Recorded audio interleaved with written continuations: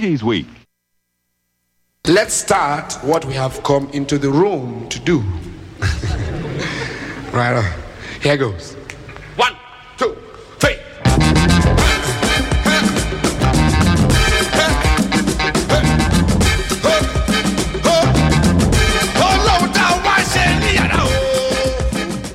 Hello, Ann Arbor and the world. This is It's Hot in Here, and this is WCBN FM Ann Arbor.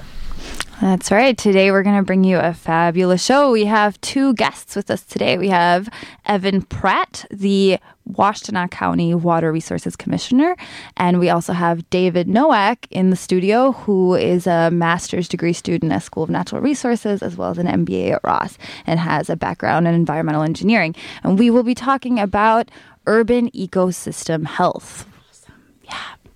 So Evan Pratt, along with being the Washtenaw County Water Resources Commissioner, also is part of an Ann Arbor band called Hullabaloo, which plays really lively, wonderful ska music, which we all need during this winter time. Heck yeah, we do. Yeah, man. So we're going to kick it off with one of those songs right now. This is Hullabaloo, America on Sunshine.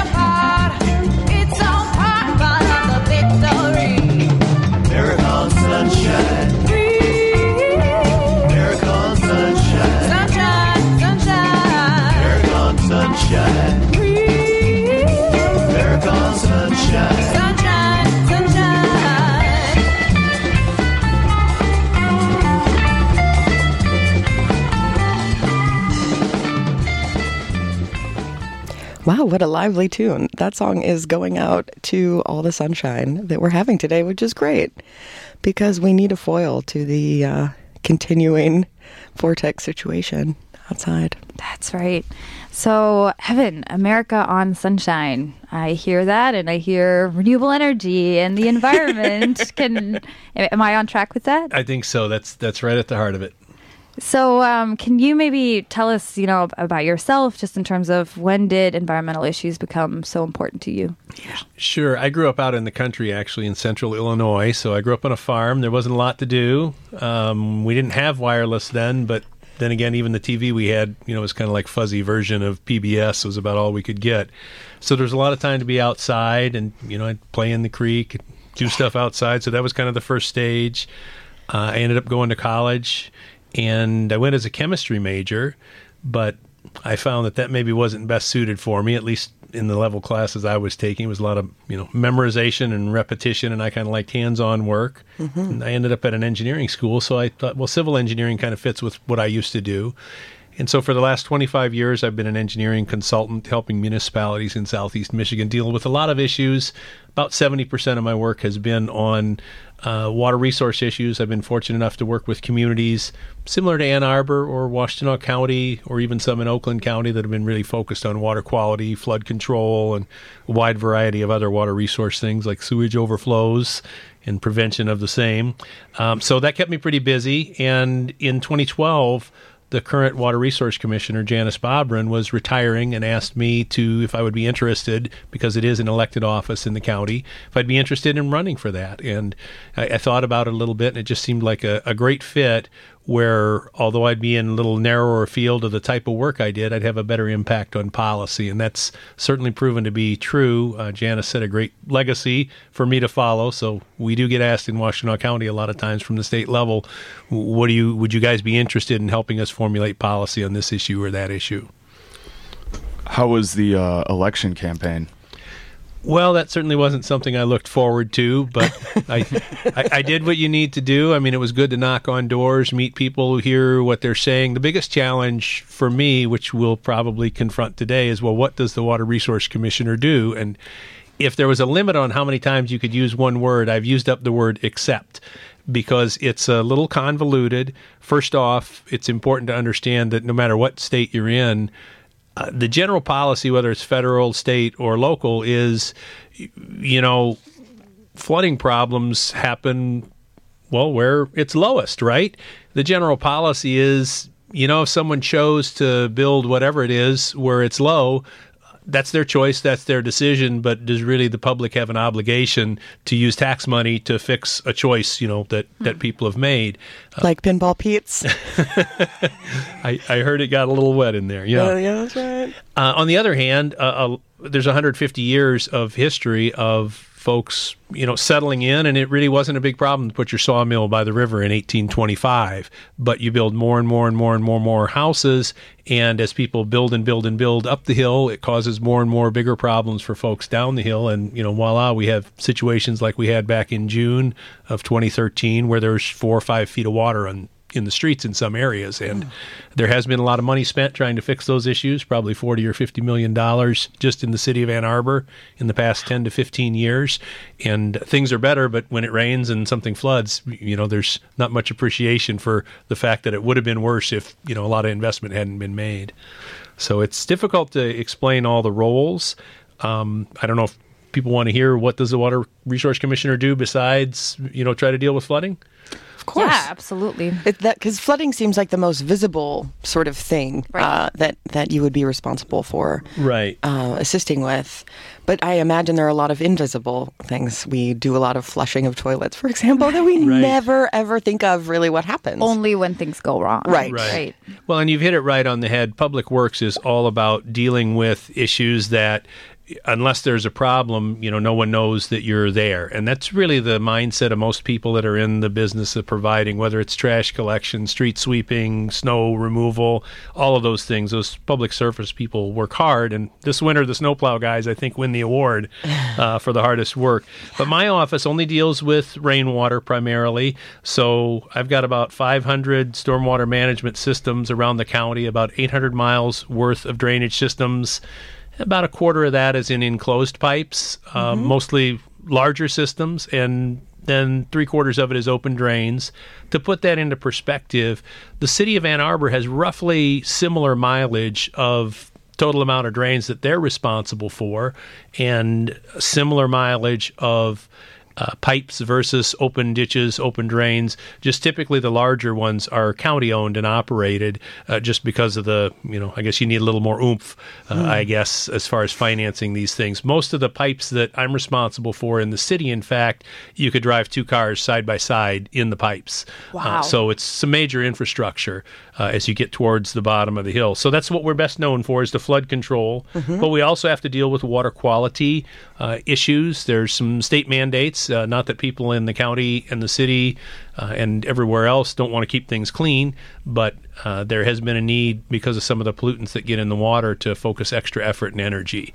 Basically, the Clean Water Act in the 70s, the first thing you went after industry, get rid of the green goop that comes out of a pipe that's obvious and easy to see. The second thing was to go after sewage treatment plants, which will add phosphorus, and if it's a rainy time, E. coli into the streams. Even today in the Huron, the recommendation is don't swim, no full body contact for 48 hours after a rainstorm. So we do get involved in some of the sewage issues after the fact as far as cleanup, but most of it is partnership work to continue to do prevention on kind of the third phase of the Clean Water Act, which is deal with what's known as non-point sources. My yard, my neighbor's yard, city hall, the city streets, really anywhere a drop of water hits, it's picking up and transporting something. Phosphorus is a big issue in the watershed here, as well as E. coli. Those are a couple of the major things that we have to deal with. And we have constant programs that involve public education and so forth, dealing with those types of things. In addition, we've got a few lakes to control as the water level, and a few areas where people have asked us to do weed control as well in their lakes. Sounds like you have a ton on your plate. I have a lot of great help, and again, my predecessor was really good at being an ardent environmentalist, but also good at picking sharp people to do work and setting good expectations. So I have a great team of about 25 to 30 people to deal with. On the side, I also deal with solid waste, household hazardous waste, things like fluorescent tubes, mercury. There's ways that people can drop these things off, and they can look at the county website and get more information on really, if you want to get rid of anything you don't want to have in your house, if we don't take it, we've got a great list of businesses that actually will take this stuff and recycle it, whether it's all the colored plastic that people have their kids use for a few years and then they get older. There's all kind of places to safely dispose of those things, and most of them recycle this material. Wonderful. So we shouldn't just be throwing our old play sets into the Huron River. No, that would be bad. The shopping carts don't need to go in there either, FYI. This just in. Stop driving shopping carts in the Huron River. Right. So again, it's not necessarily glamorous or exciting, but the people who do get involved in these type of things have a natural background. A lot of people from School of Natural Resources and similar programs across the country get into these environmental issues, and I can tell you that it's people who are very, very committed to their work. It's fantastic. Well, we should listen to another tune, I think. This one is Get Together. Takes a lot of people. That's right.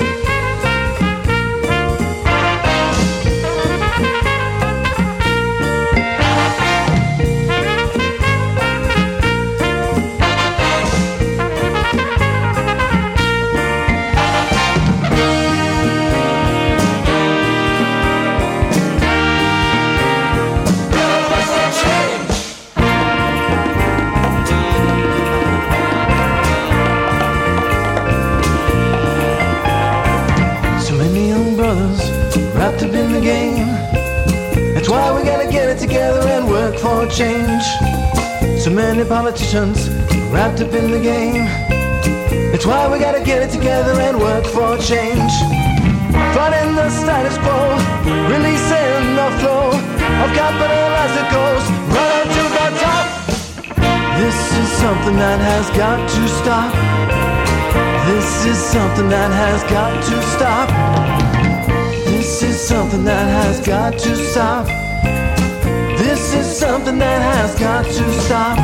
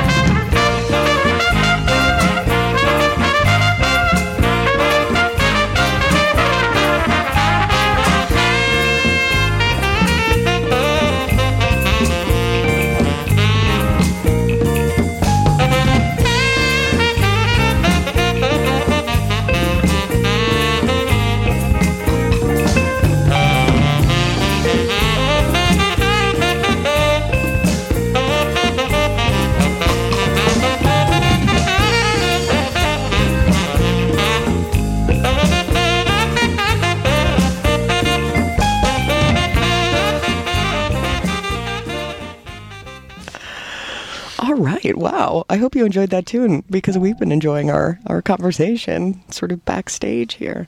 David, you had a question for Evan. Yes, and it goes to what we were just talking about over the break. And Evan, you said that there's different types of water within a city. And to start this off, can you explain why you don't dump your motor oil down the drain in the street? Sure. Yeah, the main reason is any drain in the street basically goes straight to the river in the city of Ann Arbor. Outside of town, it may take a little longer to get to the river, but probably some oil, if you dumped it in the street, would get to the river within a couple hours. Wow. And a quart of oil can contaminate about 1 million gallons of water. So it spreads out really thin and can cause all kinds of problems like that. So I talked a little bit earlier about having plus or minus 800 miles of drains in 550 systems, and that the city has just shy of 800 miles of drains in the city. There's different entities that have jurisdiction over the rainwater. And a common misunderstanding, at least my office, the way the state statute is set up, I only deal with rainwater. But typically there's 3 systems of pipes in most areas, particularly urbanized areas. You've got rainwater pipes. You've got pipes for sewage, which would include your water from your shower, your laundry, the sink, the dishwasher, and of course all the other obvious places that you'd be taking sewage from. And then there's typically the drinking water system, of course, that brings water into the house. Usually a municipality is in charge of drinking water and sewage. And in Michigan, there's a county agency that's responsible for some of the drains, and cities are responsible for some of the drains. If you live in a township, though, odds are the majority of the drainage system, no one has jurisdiction or authority to actually do anything or spend money. The way something becomes a county drain is a group of people have a problem.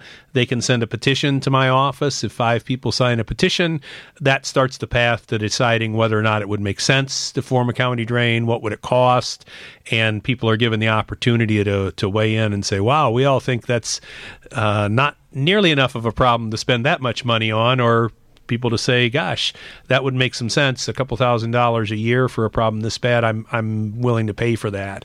So it's a long, convoluted process, and the short version on the rainwater side is outside of the city of Ann Arbor or city of Ypsilanti, I would say about 80% of the drainage systems really are in that no one has jurisdiction as far as spending money and fixing things. The State Department of Environmental Quality might be a place for folks to give a call to if they do see someone doing illegal activities. How do those drainage systems get there in the first place? if no one indeed has jurisdiction over So them? basically a petition process. About 2 years after Michigan became a state, the first drainage laws were enacted, about 1839, if I remember, around Lansing. They were primarily for public health. Michigan was one of the swampiest states, one of the 4 or 5 swampiest states. The Carolinas, Florida, Georgia were others. And these are all areas where, wetlands have gotten removed and such. So they set up a process to allow for drainage because, in my experience, and I think back in 1839 they had the same experience, people's desire to deal with a drainage or a public health problem related to rainwater is directly related to how close they live to the problem. People on the top of the hill don't really feel like they should have to pay. People at the bottom hill really don't think they should have to pay for all of the problem. So it's they've set up laws to allow for a fair, equitable process because people do share in the payment if they drain to a drainage area. So it's a petition process to get it all started. But I mean, even before that, like the initial installation of these drainage systems. Most of them follow creeks initially. So Okay. the creeks were county drains. Mallett's Creek in Ann Arbor, Allen's Creek in Ann Arbor. There are many sections where you don't see Allen's Creek, but actually along Huron Parkway and through County Farm Park off of Washtenaw, you can actually see what has been a creek that's been there for, since glacial times. Allen's Creek, you can see it if you look at a topographic map. It's just that it's enclosed in 11, 12-foot diameter pipes under the ground. So generally they followed, the courses that were there, but there's cases where, there's a flooding problem and they go through a petition process and it's determined, holy cow, we got to build a brand new pipe to move this water 2 miles. And, that can be very expensive. Or in a rural area, we've just got to dig a ditch from point A to point B. And again, that can be fairly expensive too. So a little combination of both, working with nature, what was already there. And that's really the direction we're trying to head now. The strategies these days mostly are around, you're never going to win if you try to fight water. If you punch the water like my son does when we go to the ocean, it always just knocks you down. It's so strong. So if you try to reroute water, it's always going to try to go the way it did before. So we try to find out, well, what does the water want to do, and how can we help it do that in the least harmful way? And is that a fairly new development? I mean, you've been working on these sorts of water issues for a long time now. Are you finding that mindset is a real difference from maybe how it was in the 80s even? Or? Well, certainly there was an era where at the Army Corps of Engineers it was like, well, let's pave the river and move it downstream so it's somebody else's problem faster. Because we can. Right. So the mindset was, let's move the water faster, the conventional wisdom. Let's just get the water away from here where it's a problem faster. Over time, people realized, well, that causes other problems. And I would say maybe it's not quite mainstream thinking, but it's a lot closer to mainstream thinking these days to say, you got to deal with water at the source as best you can. Get it to soak into the ground. Try to stabilize streams by recognizing what form they're trying to revert to, and again, help manage reversion to that form and minimize the erosion. Because these little dirt particles from erosion, a good 2/3 of the pollutants will just travel attached to a dirt particle. You get dirt, basically, total suspended solids is the technical term. TSS? Right, TSS. But dirt in water is a real proxy for how polluted is the water. If water looks muddy, don't we all assume that it's dirtier than water that's clear? And in fact, that proves to be true when you test. The correlations aren't as great as we'd like to see and understand, but generally we can get grant money if we say, look, we're going to target erosion and target removal of suspended solids. And again, those are visible kind of clues. Right. To the quality of the water as we determine it. Right. We've got 5 senses, and you can actually use them all to figure out if you've got a problem with water, let's say. And a lot of this time, this reduces flooding issues, correct? You can reduce the frequency of flooding issues, but the bottom line is that 100-year storm, as they call it, which in a technical sense, it's just statistical analysis of rainfall to say what's a 1% chance of getting this much rain, this in any given year. You could have them happen in back-to-back years on back-to-back days. Statistically, the odds aren't that great, but that's so much water, you really can't do a lot about that. But the smaller storms where, there's really no need for Mrs. Jones's yard to flood, if we could just soak, the first inch of water into the ground, at least some area might flood only once every 3 years rather than 3 times in 1 year. Those are the strategies where we can couple water quality improvements with water quantity issues and problems. But we don't ever tell people we're going to eliminate flooding. It's impossible. I learned a long time ago, and anybody in the business I'm in will tell you, there will always be a bigger storm. Especially now that climate change, I think, is becoming more and more a big part of the agenda, I'm assuming, for cities, for counties, certainly for states. So in terms of like these statistical methods and calculating the 100-year storm, have you found that climate change is really becoming a big part, or taking climate change into account is becoming a big part of that? Well, here's the politician's answer for Dave's benefit. I don't go out and tromp around and tell people that, climate change is something that I have to fix or they should pay for, or this or that. But I'm very open with people to say, we've got data that includes the last few decades, which the methods that we had currently or previously used to last year were based on information from the state that said, well, it rains this much, and you'll design your infrastructure based on that. Mm-hmm. Well, the National Oceanic and Atmospheric Administration, NOAA, is a federal agency for climate and weather. I wouldn't say control, but, observation, management. Since 1888, they've been keeping records of how, most rain, biggest rain, most snow, coldest, all of that stuff. They've got regional centers for research and assessment. Mm-hmm. University of Michigan, Michigan State, and NOAA partner for the Great Lakes Regional Center called the Great Lakes Integrated Science Assessment Center. Wow. So if you went to www.glisa.org, what you would find is a path to the regional centers, or you could even go to glisa.umich.edu, and you'd find what's on the Michigan website. We've used information they've provided and information that NOAA just compiled last year, and what we found is basically the research documents that have been used by the State Department of Environmental Quality to establish rainfall said, hey, 100-year rain in Ann Arbor is 4.36 inches.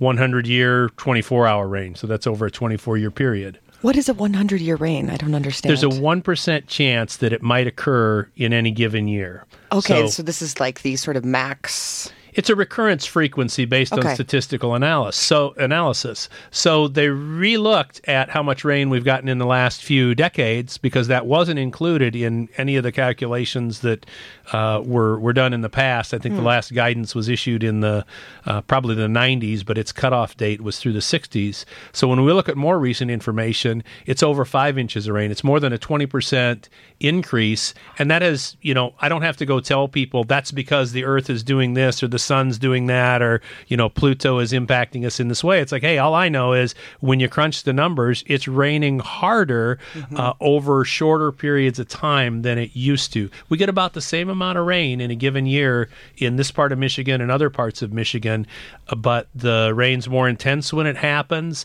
and the droughts are a little longer and a little hotter in between. So I don't know, I'm not smart enough to understand all the climate science. I've heard some really intelligent people speak about it, and they say you just can't say right here and now it's cold or it's hot. It's barely even an issue that you can, have meaningful data on a regional scale. But we know there's more rain that's been happening. So I've got new standards coming out that basically say, look, we've got to account for the fact that there is more rain out there. It's just when it rains hard. Yeah, it's happening harder. And when somebody says to me, well, that can't be a 10-year storm because we just got 3 of those in a row. And it's like, well, you know what? You're right. That's no longer the 10-year storm. And again, a 10-year storm means a 10% chance of reoccurring. And there's charts and tables for this stuff as to whether it's in a 1-hour period, 2 hours, 24 hours. And obviously the 10-year storm, let's say, for a 1-hour period has much less rain than the 10-year storm for a 20-hour period. To have a long, big amount of rain, obviously it's a bigger quantity and a bigger number of inches. So there's a little bit of complexity from a technological standpoint, but the fact is the hard rains are harder, and that means a lot of the infrastructure that was sized years ago, can't handle the same, recurrence frequency that it used to. And we're trying to work on that. It's constantly being worked on. Great. So let's hear, after a song, let's hear a little bit more about some of those adaptation techniques, how you guys are dealing with the fact that it is raining harder when it does rain. But first, let's get some more hullabaloo out to our listeners. This one is Grazing in the Grass.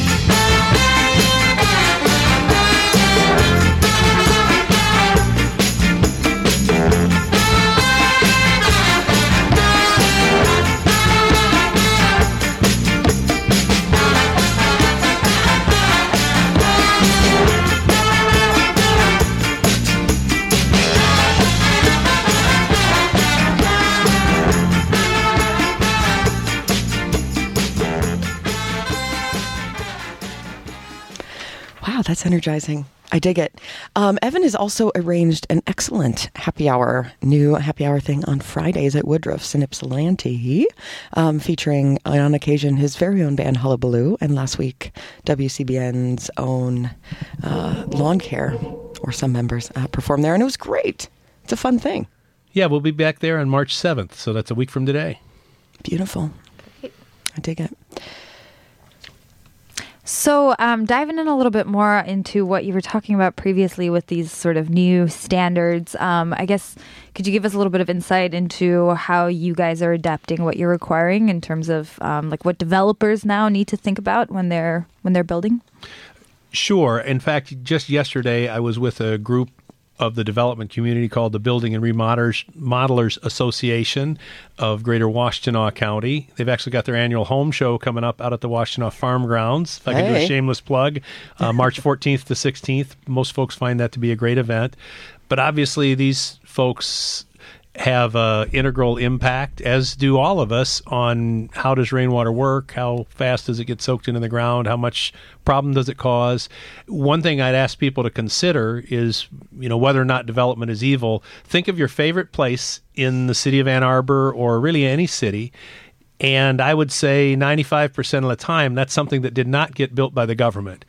A private developer spent their money and they built it, and some of it's nice and some of it's not so nice. All of downtown Main Street, which a lot of people feel like that's Ann Arbor and that's nice, got built with private money. So I feel it's important to go and let people know what we're thinking, why we're thinking it, and the main changes in the new rules and standards that I expect to be adopted for folks who do development in the county that impacts drains that I'm responsible for will be, number one, to say, hey, the first inch of water needs to soak into the ground. About 85% of all rain that falls in rainstorms of an inch or less. So even the ones that get all the press are the big rains that cause 4 feet of water on a street.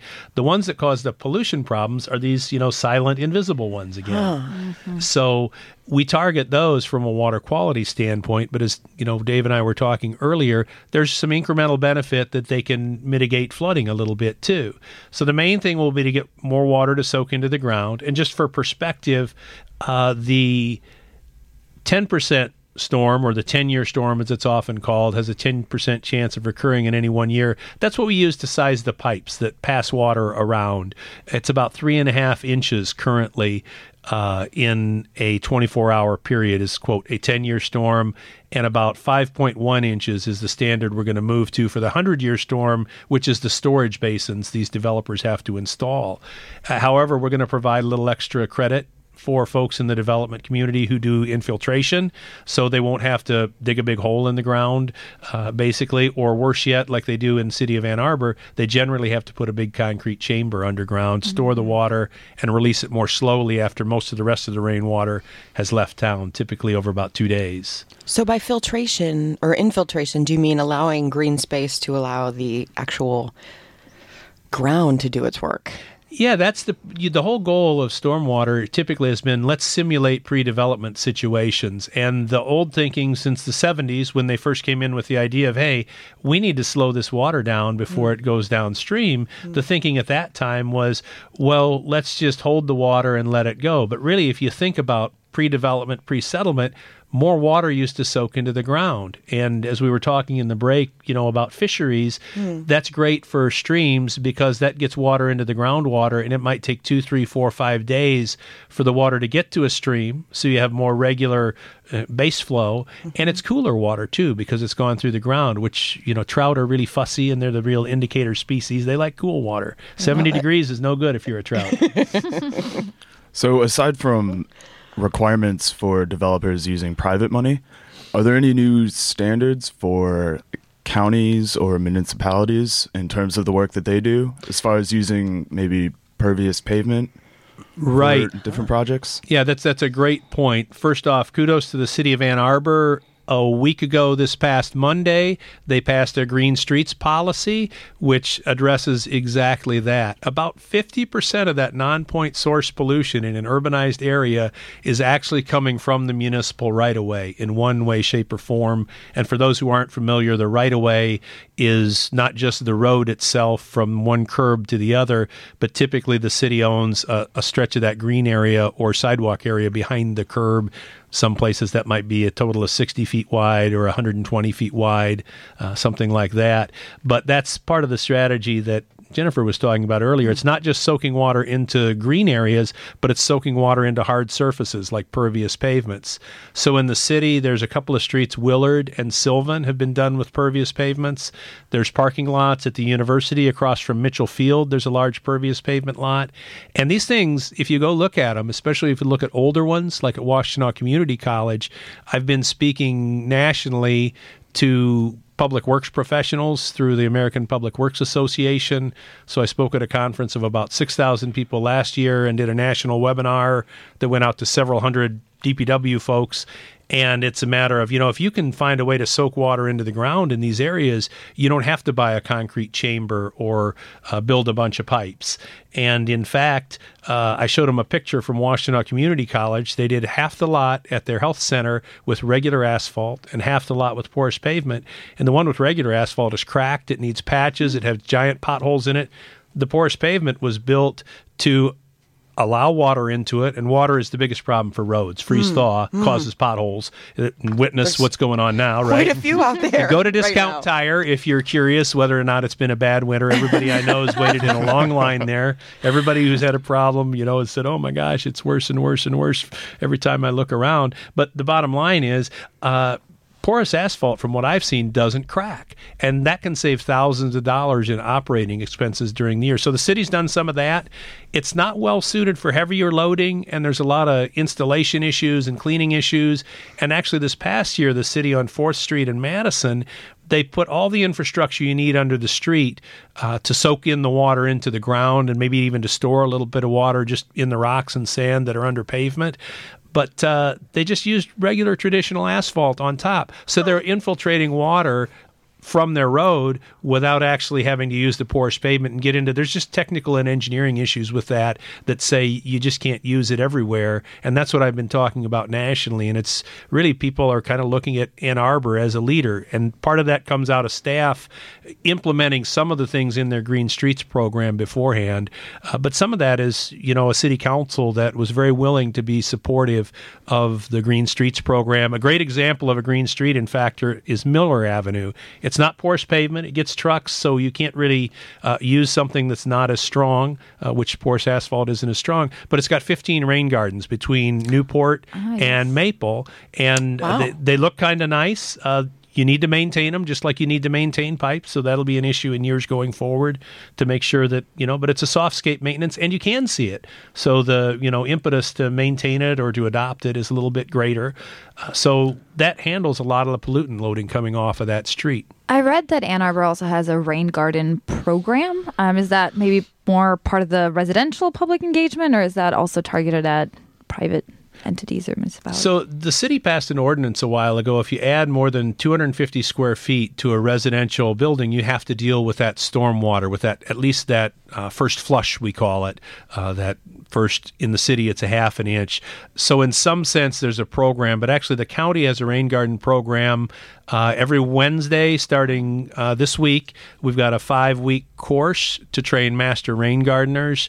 This is the 4th time, I believe, the course has been offered. We've got about 25, 30 people in it, and those folks have built over 150 rain gardens since it started. That's one of the graduation requirements, is to install one. So they're at homes all over the place in town, and it's been increasing exponentially as we get more master rain gardeners and volunteers.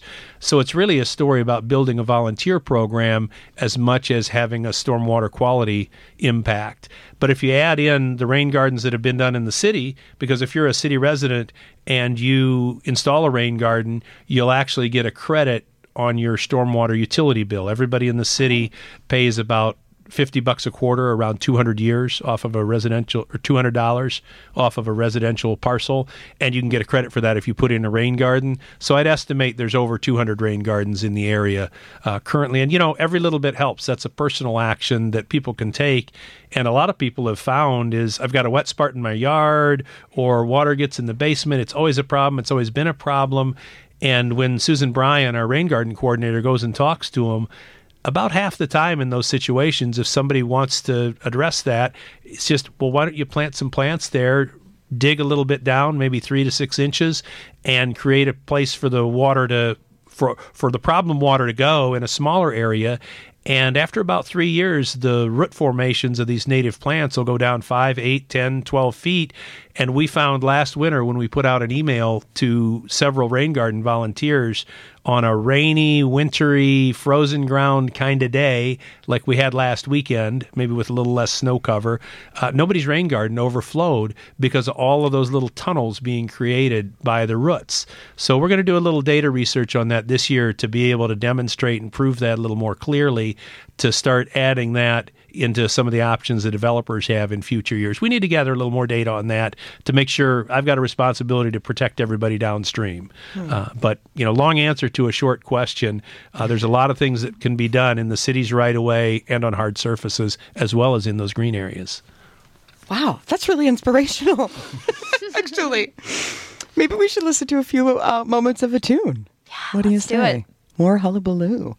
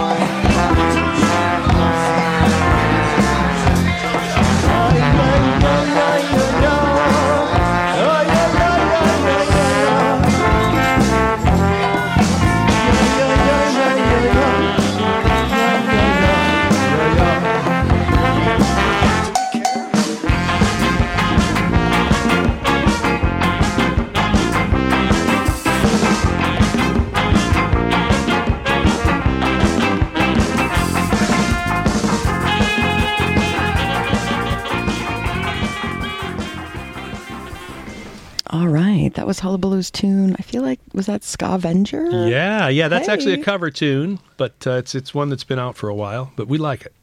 I dig it. We like it too. Wow, I want to talk about your music. But before that, this show covered another invisible issue that affects water quality back, gosh, it must have been 2009. A large plume of dioxane 1,4, I want to say, that is coming to the west of the city and slowly moving itself into the Huron River. Has that disappeared, or... It hasn't disappeared, and it doesn't look like it's going to disappear anytime soon. So, yeah, in musical terms, that'd be a pretty bad note to hit, let's say. Yeah, and that would just continue to sustain. Right. So it's a long story. You've heard me ramble on some other topics, and the shortest version I have is people could go to www.srsw.org.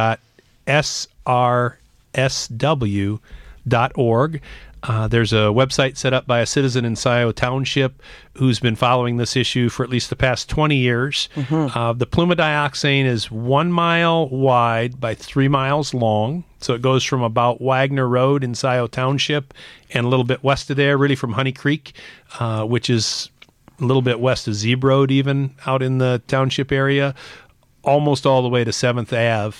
Right now in the city. So a good chunk of the west and northwest side of the city of Ann Arbor has in the groundwater underneath it this 1,4-dioxane at various concentrations. And this was coming, was it the Paul Gelman water filter or something? Right. There was a company called Gelman Sciences that ironically was making medical filtration devices to clean up things in the medical processes, but one of the offshoots or byproducts was this 1,4-dioxane. So to all you folks at the School of Natural Resources and Environment, this is right near to where we have our campfire in the Stinchfield Woods, which is also why you can't swim or eat any fish from that gorgeous lake that is out there, and that you must wear waders.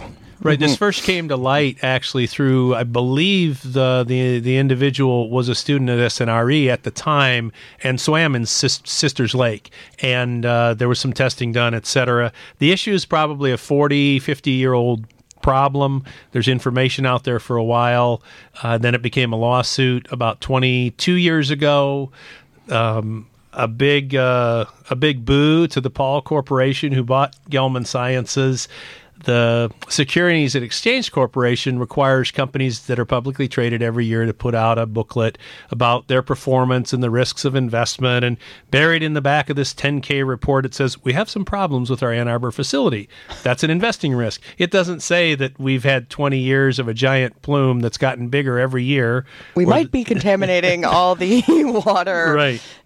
So the groundwater's contaminated. The city shut down a well that supplies 15% of their drinking water. And the two core issues right now are, number one, the allowable level of this known carcinogen was raised a while ago. Interesting story there, but you can read more about that at www.srsw.org. Right now, the local communities have banded together, although we have no legal right or authority to get involved in this lawsuit. It's strictly between the State Department of Environmental Quality and Paul Corporation. Many elected officials have gotten together, and I've been part of a group that has met with, as the woman at the Attorney General's office yesterday said when we were visiting with the leadership at the Attorney General's office, she said, wow, you guys have really been connecting the dots then, because we've made our presence known and our desires known at the governor's office with the director of the Department of Environmental Quality, who has actually made some good commitments and been a good ally about getting the standard changed. Basically, the EPA has said, oh gosh, this is maybe about 17 times more toxic than we thought. And in 2010, the EPA said, the allowable limit should really be a whole order of magnitude lower than it is in Michigan. Unfortunately, the state doesn't automatically adopt toxicity levels for everything that the EPA says. So this is one that our legislative delegation from Washtenaw County, including 3 state representatives and 1 state senator, have all been lobbying for lowering. Representative Jeff Irwin, in fact, has a bill in the House to have the legislature lower it. But we feel like there's other paths, which included, again, our visit to the Attorney General yesterday, which included folks from City of Ann Arbor Township, who has many wells that are threatened by this plume of dioxane, as well as myself representing the county. And we met with folks at the Attorney General's office just to say, look, you've got a court case, a longstanding court case. Some things are changing. We believe this level will get lowered. We believe the legislature will see the light in the administration. And we hope the Attorney General's office is prepared to, go into court and ask that the court ruling be modified and changed. And some backstory is in about 2000, the judge said, this must be cleaned up in 5 years. And again, it just gets wider and bigger and longer. It'll eventually hit the river. It's in groundwater, so the only thing that really breaks this chemical down is ultraviolet light. So the Powell Corporation does treat. They spend about $1.5 million a year. It used to be more than that, but they do pump some of it out of the ground and treat it with ultraviolet light and discharge it at a diluted rate into Honey Creek. Unfortunately, the process that they decided to start using a couple years ago produces another known carcinogen, and they dump that into Honey Creek. So boo to the Powell Corporation, and we are hopeful that regardless of what political party people in the administration are affiliated with, that they can recognize an employer that only employs lawyers and lobbyists in the state isn't one that needs extra protection. Our understanding is no one else would be negatively impacted by raising or lowering, I should say, the allowable threshold for this carcinogen. So that's the soapbox side. If people want the history, it's www.srsw.org.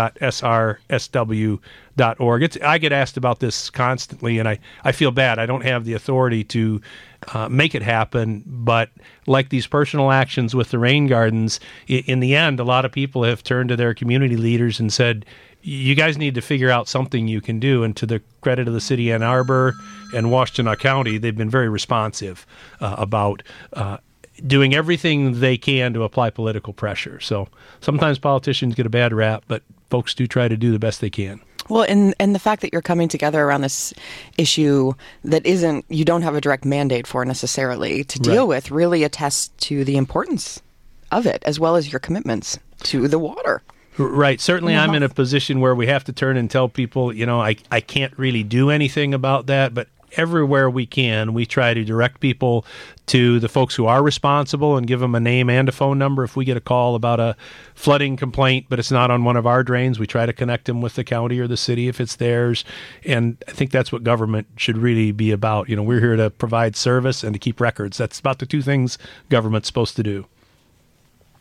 Obviously, we have to spend your money to do it, though. Well, appreciate that it's being not my money. Let's be serious. We were just talking. There's not a lot of it to go around, but that other people's money is being spent in a sensible way. That's really a good thing.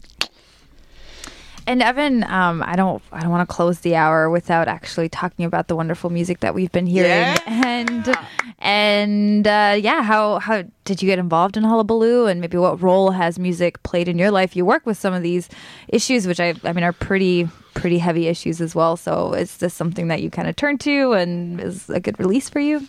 Well, it's certainly good to exercise both parts of your brain. I get involved in a lot of technical stuff at work, but there's a lot of research, and I've gotten training out there that says you work both sides of your brain, as and your subconscious and your conscious, and you can be a little more effective. I mean, ideas got to pop into your head out of somewhere, and I'm fortunate to be surrounded by a good team, and a lot of the ideas pop in from them. But music is a great outlet, stress release, and I really enjoy playing in a ska band. So come out March 7th. Wonderful. The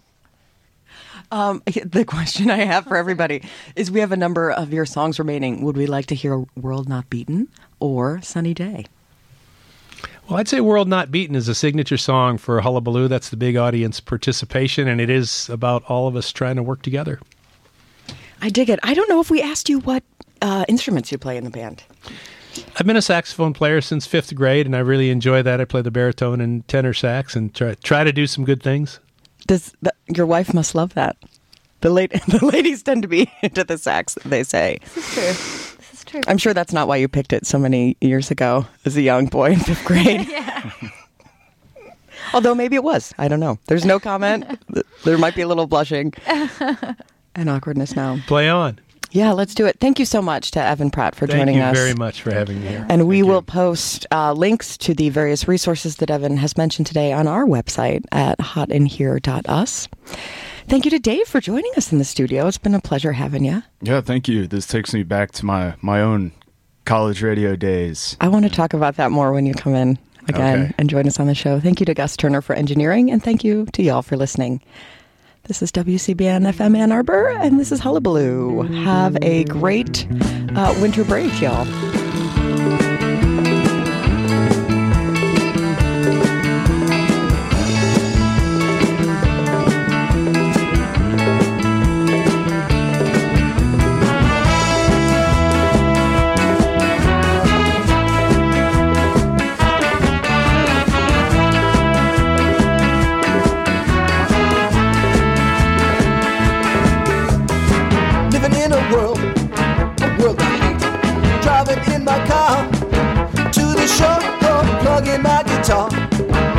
It's time to go. In my front yard, there was a highway. People drive by, used to drive real slow. Now they're in a hurry, got some place to go. We're living in a world, a world not beaten. Living in a world,